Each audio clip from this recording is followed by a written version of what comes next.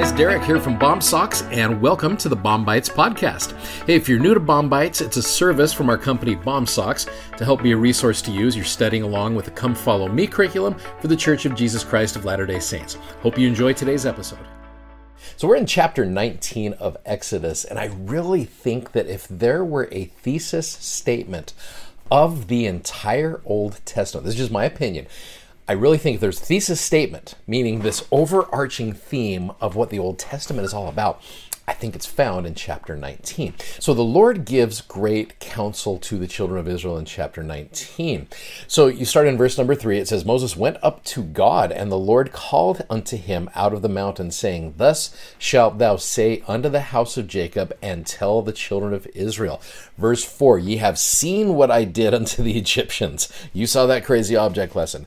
And how I bare you on eagle's wings, and brought you unto myself. I love that. That's such a cool phrase. Now, verses 5 and 6, I really believe can be this thesis statement of the Old Testament.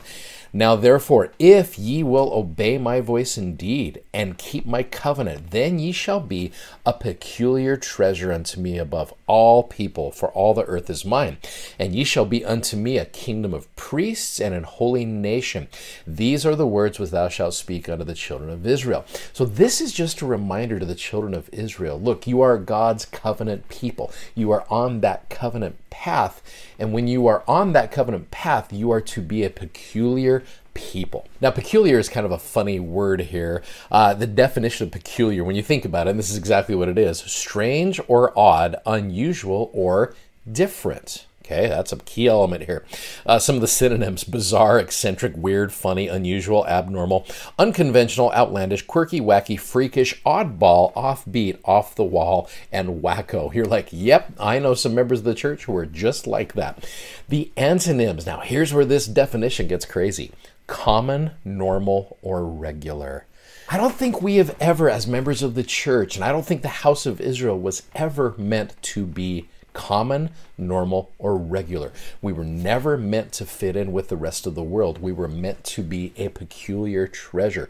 We've got to be different from the world, because in order to make a difference in the world, you heard me say this before, I've heard others say this a lot, in order to make a difference in the world, you've got to be different from the world. You cannot blend in with the world and expect to make a difference. So that's why the Lord's saying, look, you children of Israel, now that you're on the other side of Egypt, you're on here, you're out of that, I want you to remember that you are a peculiar treasure. You have made covenants with me. I have made covenants with your father Abraham.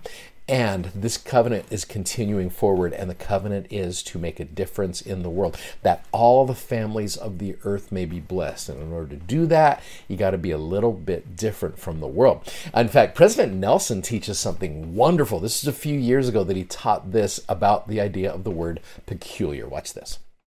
In the Old Testament, the Hebrew term from which peculiar was translated is segulah, which means valued property or treasure. In the New Testament, the Greek term from which peculiar was translated is parapoiesis, which means possession or an obtaining. Thus we see that the scriptural term peculiar signifies valued treasure made or selected by God. For us to be identified by servants of the Lord as his peculiar people is a compliment of the highest order.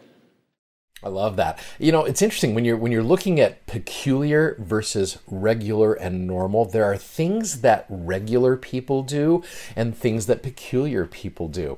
I saw a list here. I thought this was kind of fun. It says regular people don't let other cars merge while in traffic, but peculiar people do. Regular people don't wipe off the equipment at the gym after exercising, but peculiar people do. Regular people don't put away shopping carts, but peculiar people do. I love that. Regular people only use one finger when cut off in traffic, but peculiar people wave with all 5 fingers. It's just kind of a funny little thing there, but again, we're here to be different. We're here to be able to not act the way the world does. We're that segula, is what President Nelson said, that peculiar treasure. We are his treasure. We are his peculiar treasure, and therefore let us make a difference in the world by being different. And I really think that's a true principle, and it should be the message of the entire Old Testament, because always you see the children of Israel trying to fit in with the world, whether it's in Sodom and Gomorrah or whether it's wanting a king, which we'll talk later about. But all of this, it's like we just want to be like the rest of the world. And the Lord said, you're never meant to be like the rest of the world. You are my peculiar treasure. And that's what I want you to do, is to bless the lives of others. So be peculiar. If you'd like to check out our video that goes with today's podcast, you can find us on YouTube, Instagram, and Facebook by simply searching BOM Socks. That's BOMSOCKS. And be sure to check out our amazingly comfortable gospel-themed socks at BOMSocks.com. Thanks for listening, and hope you'll join us again for more episodes of BOM-BITES. Godspeed, and have a great day.